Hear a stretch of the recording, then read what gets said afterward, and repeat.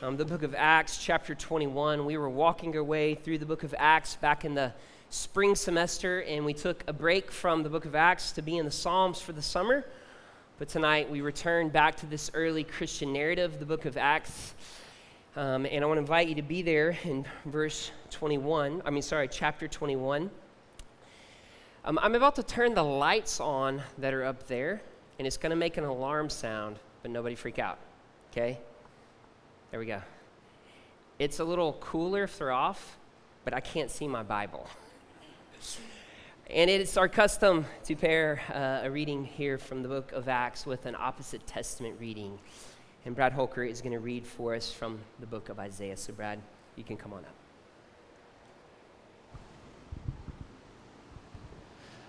up. From Isaiah 41, verses 8 through 10. But you, O Israel, my servant Jacob, whom I have chosen, the offspring of Abraham, my friend, whom I took from the ends of the earth and called from its furthest corners, saying to you, you are my servant, I have chosen you and not cast you off.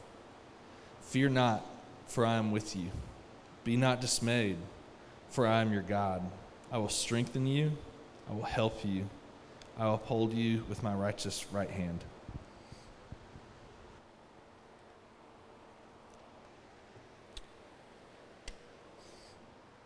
And from the book of Acts, chapter 21, beginning in verse 1. And when we had parted from them and set sail, we came by a straight course to Kos, and the next day to Rhodes, and from there to Patara. And having found a ship crossing to Phoenicia, we went aboard and set sail. When we had come in sight of Cyprus, leaving it on the left, we sailed to Syria and landed at Tyre, for there the ship was to unload its cargo. And having sought out the disciples, we stayed there for 7 days. And through the Spirit, they were telling Paul not to go on to Jerusalem. When our days there were ended, we departed and went on our journey, and they all, with wives and children, accompanied us until we were outside the city. And kneeling down on the beach, we prayed and said farewell to one another, then went on board the ship, and they returned home. When we had finished the voyage from Tyre, we arrived at Ptolemais, and we greeted the brothers and stayed with them for 1 day. On the next day, we departed and came to Caesarea. And we entered the house of Philip the evangelist, who was one of the 7, and stayed with him. He had 4 unmarried daughters who prophesied. While we were staying for many days, a prophet named Agabus came down from Judea. And coming to us, he took Paul's belt and bound his own feet and hands and said, "Thus says the Holy Spirit, this is how the Jews at Jerusalem will bind the man who owns this belt and deliver him into the hands of the Gentiles." When we heard this, we and the people there urged him not to go up to Jerusalem. Then Paul answered, "What are you doing, weeping and breaking my heart? For I am ready not only to be imprisoned, but even to die in Jerusalem for the name of the Lord Jesus." And since he would not be persuaded, we ceased and said, "Let the will of the Lord be done." After these days, we got ready and went up to Jerusalem. And some of the disciples from Caesarea went with us, bringing us to the house of Mnason of Cyprus, an early disciple with whom we were to lodge. This is the word of the Lord. Let's pray together.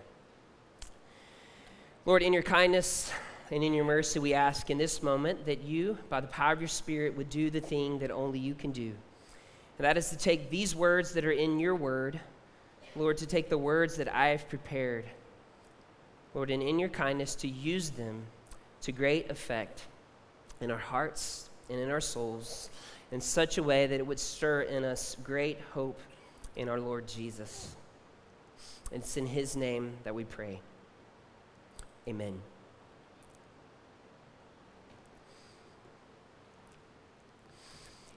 In the summer of 2002, I was a sophomore in college, soon to be a junior in college. And the church that I belonged to at the time had a mission trip happening for teenagers.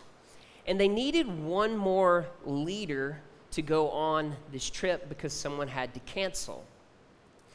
The trip was to El Salvador. They were looking for someone who at least had some familiarity with Spanish. And I fit that description loosely. But I agreed to go, and I made plans to be there, to travel with that group. And my itinerary was to travel a few days earlier than the group to show up in El Salvador to prepare the way in some ways for the group that would come. And about, 12 or so hours before I was to take off on my flight, my 6 a.m. flight out of Birmingham that then went to Miami, that then went to San Salvador, about 12 hours before, 7 p.m. in the evening, the missionary couple that were planning to meet me at the airport called and said that there's been a weather issue and a mudslide that has closed the road, and therefore they would not be able to pick me up at the airport. And they just wanted me to know that. And I decided to go on instead. And this is before the iPhone, by the way, to where information in travel is accessible in your hand, to where you are, by the way, in a foreign country and can still just do everything on your phone. Back in those days, it didn't really work that way. But I did go to Barnes & Noble the night before at the summit, and I picked up the Lonely Planet Guide, recently put out, 2002 edition for El Salvador. I fly into El Salvador. My experience in other Latin American cities is there's always like a central part of the main city. There's usually a park or a square or a plaza of some kind. There's usually a cathedral of some kind right there at that plaza. And my experience in other Latin American cities is if you can just get to the center of the city, then you can begin to figure out everything you need to know. So I take a bus to this park that sits at the center of the city. I sit down on a park bench. I open my guide. And one of the first things that comes up is safety in El Salvador. There was quite a bit of problems in El Salvador 20 plus years ago. And it's safety in El Salvador, and it talks about the traveler traveling alone in particular areas of the city that traveler would want to avoid. It mentions a place called the Plaza Civitas, and it mentions especially the area directly across from the National Cathedral. I'm reading my guidebook, and I slowly, as if in a movie, look up and realize that was exactly where I was sitting.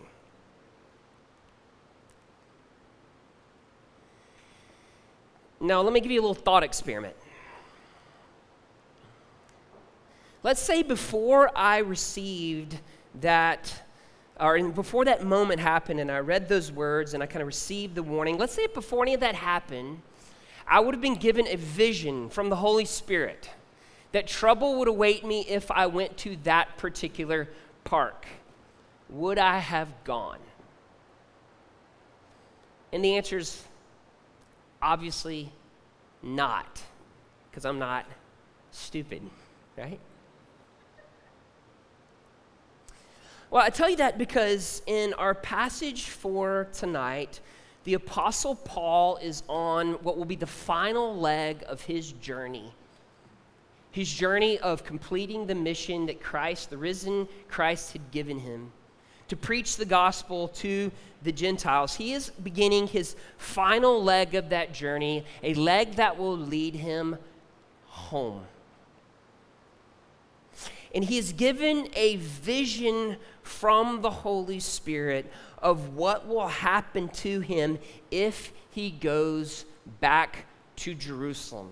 It's a vision, and it's given in the Holy Spirit. The Holy Spirit of God reveals to him the trouble and the hardship that will await him if he goes to that place. And the Apostle Paul goes there anyway.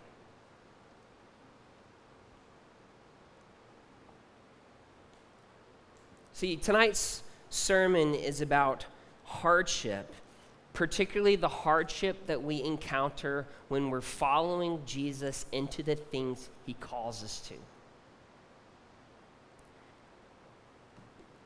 See, there are people here tonight that feel called to certain things, certain ministries, certain relationships, to a church family, to different ways to serve that church family.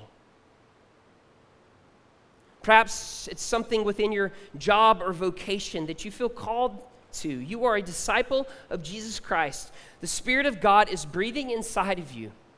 And you've been sent out on his mission as a missionary to those places, whether they are far, like people in our body have prepared to go. Perhaps they're very, very, very close. And this sermon is about the kind of hardships that come when we follow Jesus. And here's the main thing I want you to hear tonight. If you don't hear anything else I say, this is what I hope you hear. Hope you strain through the buzzing fan noise and through the heat to hear this really simple truth. Our Lord Jesus provides for us the endurance we need to follow him. Sometimes when we follow Jesus, certain things cannot be avoided. But our Lord Jesus provides the endurance necessary in those places. So let's take a look together at this brief story with the few minutes that we have together.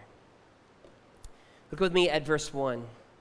And when we had parted from them and set sail, we came by a straight course to Kos, and the next day to Rhodes, and from there to Patara.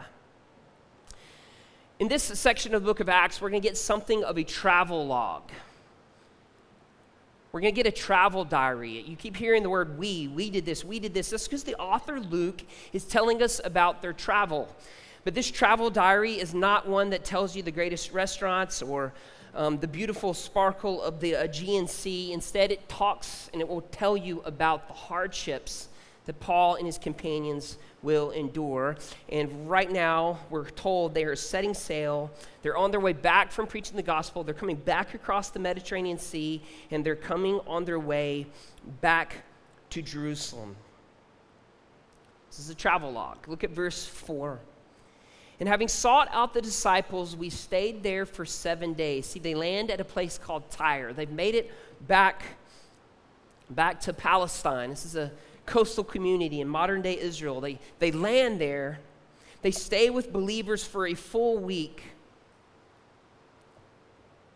And look with me at verse 4. And through the Spirit,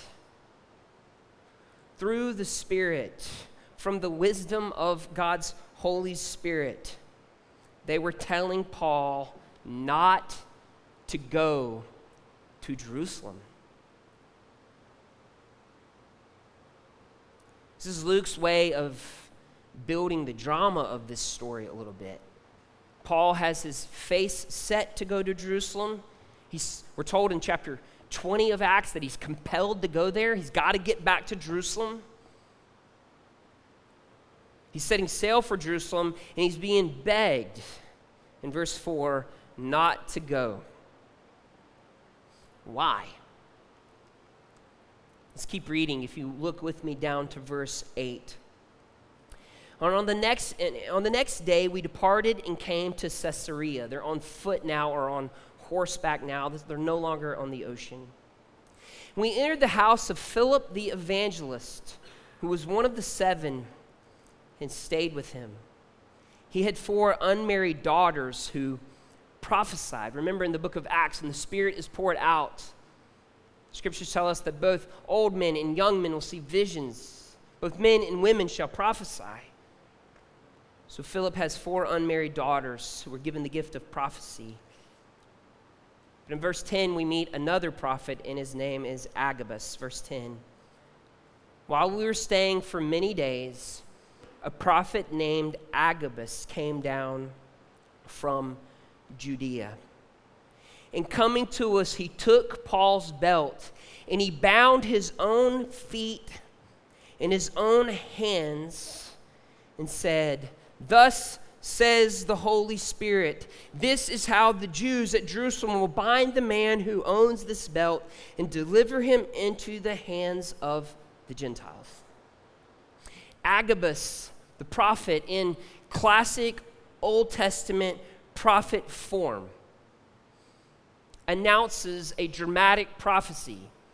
See, sometimes we tend to think that the prophets in the Old Testament simply wrote things that got sent like a letter to kings and rulers. Or sometimes we tend to think that they only preached with their mouth. But the prophets in the Old Testament will often as part of their prophetic work, do symbolic acts. So, for example, the prophet Isaiah is called to strip down naked and barefoot and to walk around for, ready, 3 years, as a sign of the kind of stripping bare that would happen to God's people when they're taken into the exile. The book of Ezekiel gets even crazier. Ezekiel, at one point, as a prophetic act, lays on his side for the amount of times that Israel would be in exile. And then he turns and he lays on his side for another amount of days that Israel would be in exile. The prophet Ezekiel one time had a map of Jerusalem drawn in stone and then just busted it as a sign of God's judgment that was coming. One time Ezekiel packed some bags, knocked a hole in a wall, and walked through it as a sign that exile was coming. The whole point, Luke, the author, is connecting Agabus' work with this kind of prophetic tradition of Israel. And what Agabus does is he grabs Paul's belt. He takes Paul's belt off of him. And this time in the ancient world, men would have worn something like a robe, and like a belt was tied around it. He takes Paul's belt. He binds his own hands and his own feet, which would have been hard to do. And he announced, this right here, this is what will happen to the man who owns this belt. In other words, he is saying, in the power of the Holy Spirit, that if Paul goes to Jerusalem, he will be arrested and bound. Look at the reaction of the people in the room.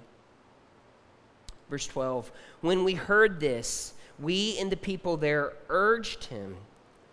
We urged him, we begged him, we implored him, we asked him, Paul, don't go up to Jerusalem. Don't go. Like, Paul, I know you feel compelled to go there, but the Spirit just gave us a vision of what will happen. Don't go. It's forceful, it's pleading, it's emotional, it's relational. Don't go. Don't go. I want you to imagine something with me.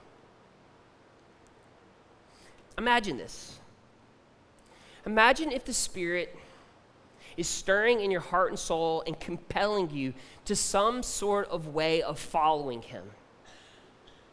Perhaps he births in you a vision for a particular way you could serve your neighborhood. Perhaps he births within you a vision of a particular way that you could serve your church family, your kids' school, your roommates, people at your work.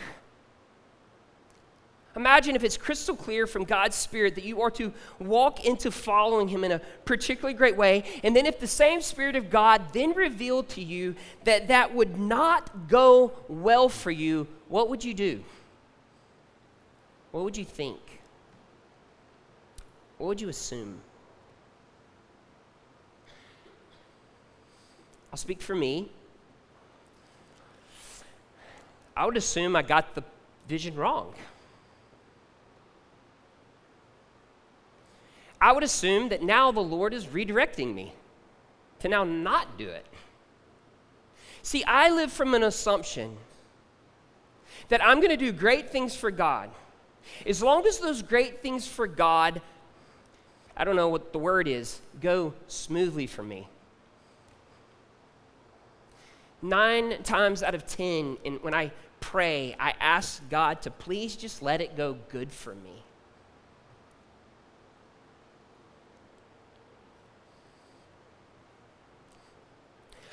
I remember when Mandy and I were trying to discern the call to plant what became Grace Fellowship. In God's providence and the Holy Spirit's kindness, Mandy and I were in Texas at a wedding, and I was due to give Redeemer Community Church an answer whether or not I wanted to take up this call the following week. We were in Texas for a wedding. I've told you guys this story before. But 2 friends of ours, Danny and Lindsay, had just been involved in planning a church over the previous couple years, and the following Sunday, their church was going to close. And I'll never forget, as long as I live, Danny and Lindsay talking to us that night and simply saying, as we were trying to discern this call, I remember Danny saying, Joel, just remember, Christ calling you to something and that thing going well for you are not connected.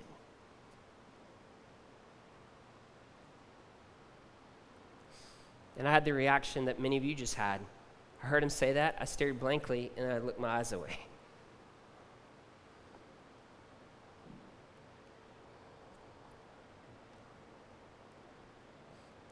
I remember one particular Sunday in the process of Grace Fellowship, being Grace Fellowship. I remember one particular Sunday, a particularly difficult season in the life of our church, and I remember I was outside. I'm preaching from the book of Philippians, and it is pouring down rain because at that time we were having our worship services outside. The notes that I prepared have now bled. I can't tell anything. My Bible is soaked and wet, and I feel so unbelievably embarrassed. And while preaching the book of Philippians, while all this rain and thunder and lightning comes, some of you can chuckle because we can laugh about it now, right? I remember in that moment saying to the Lord, Lord, I don't think I signed up to do this. And the Lord said back to me in a more loud voice than an out loud voice, if you know what I mean. I felt the Lord say back to me, I think you did. To which I said back to the Lord, you're right. And then we moved on.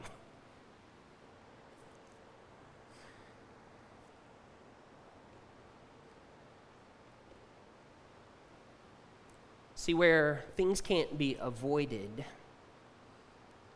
that's those places that the Lord grants endurance. Let's listen to how Paul responds. Verse 12, when we heard this, we and the people there urged him not to go to Jerusalem. Verse 13, then Paul answered, what are you doing, weeping and breaking my heart? For I'm ready not only to be imprisoned, but even to die in Jerusalem for the name of the Lord Jesus. And since he would not be persuaded, we ceased and said, then let the will of the Lord be done. Paul answers in 2 ways. First of all, he says, you're breaking my heart. Literally, you're pounding on my emotions. He's not scolding them and saying that. He's simply saying, I understand the gravity and the pain relationally that this is causing between us and causing in me. In other words, for Paul, he felt the pain of it very, very deeply. He also answers that he was ready. And the group answers, well, then let the will of the Lord be done. And I remember earlier this week, as I was reading this and I listened to Paul's response, at the moment in which they urge him not to go, I want to yell and say, Paul, this is your moment. You've done enough. You've been lashed, you've been whipped, you've been in prison. There's been earthquakes in that prison. People have plotted against your life. People have publicly ridiculed you. You were doing fine before you met Jesus. And you've endured so much for the sake of his name. This is it. This is your moment. You don't have to go.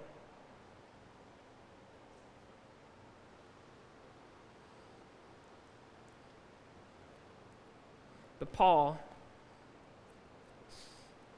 says it's painful for him, but he's ready. And the question of tonight is simply how. How is it that is Paul's response? And the simplest way to answer that question, Paul responds this way because of the Lord Jesus. You see, there was someone else. There was someone else at one point in the book of Luke, chapter 9. There was someone else who set his face to go to Jerusalem. That was Jesus.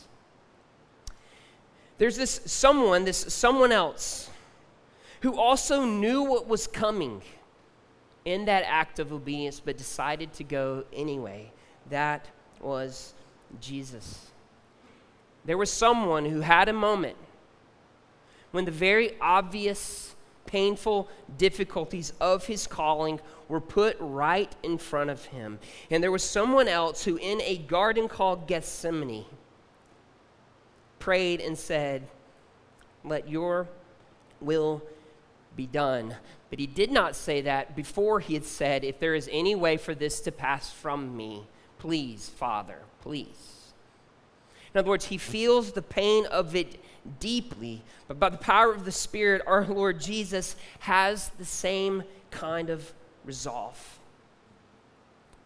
And see, it's the Lord Jesus who grants to Paul endurance. See, it's the Lord Jesus who will be with Paul every step along the way. It's the Holy Spirit of God who will be guiding him and strengthening him in the remainder of this travel log. See, it'll be the Lord Jesus, by the power of the Spirit, who leads Paul all the way home to finish his mission and to finish his race when difficult things cannot be avoided in the call of Christ. Christ, Jesus himself, grants to Paul endurance. And the same promise is available and is there for you.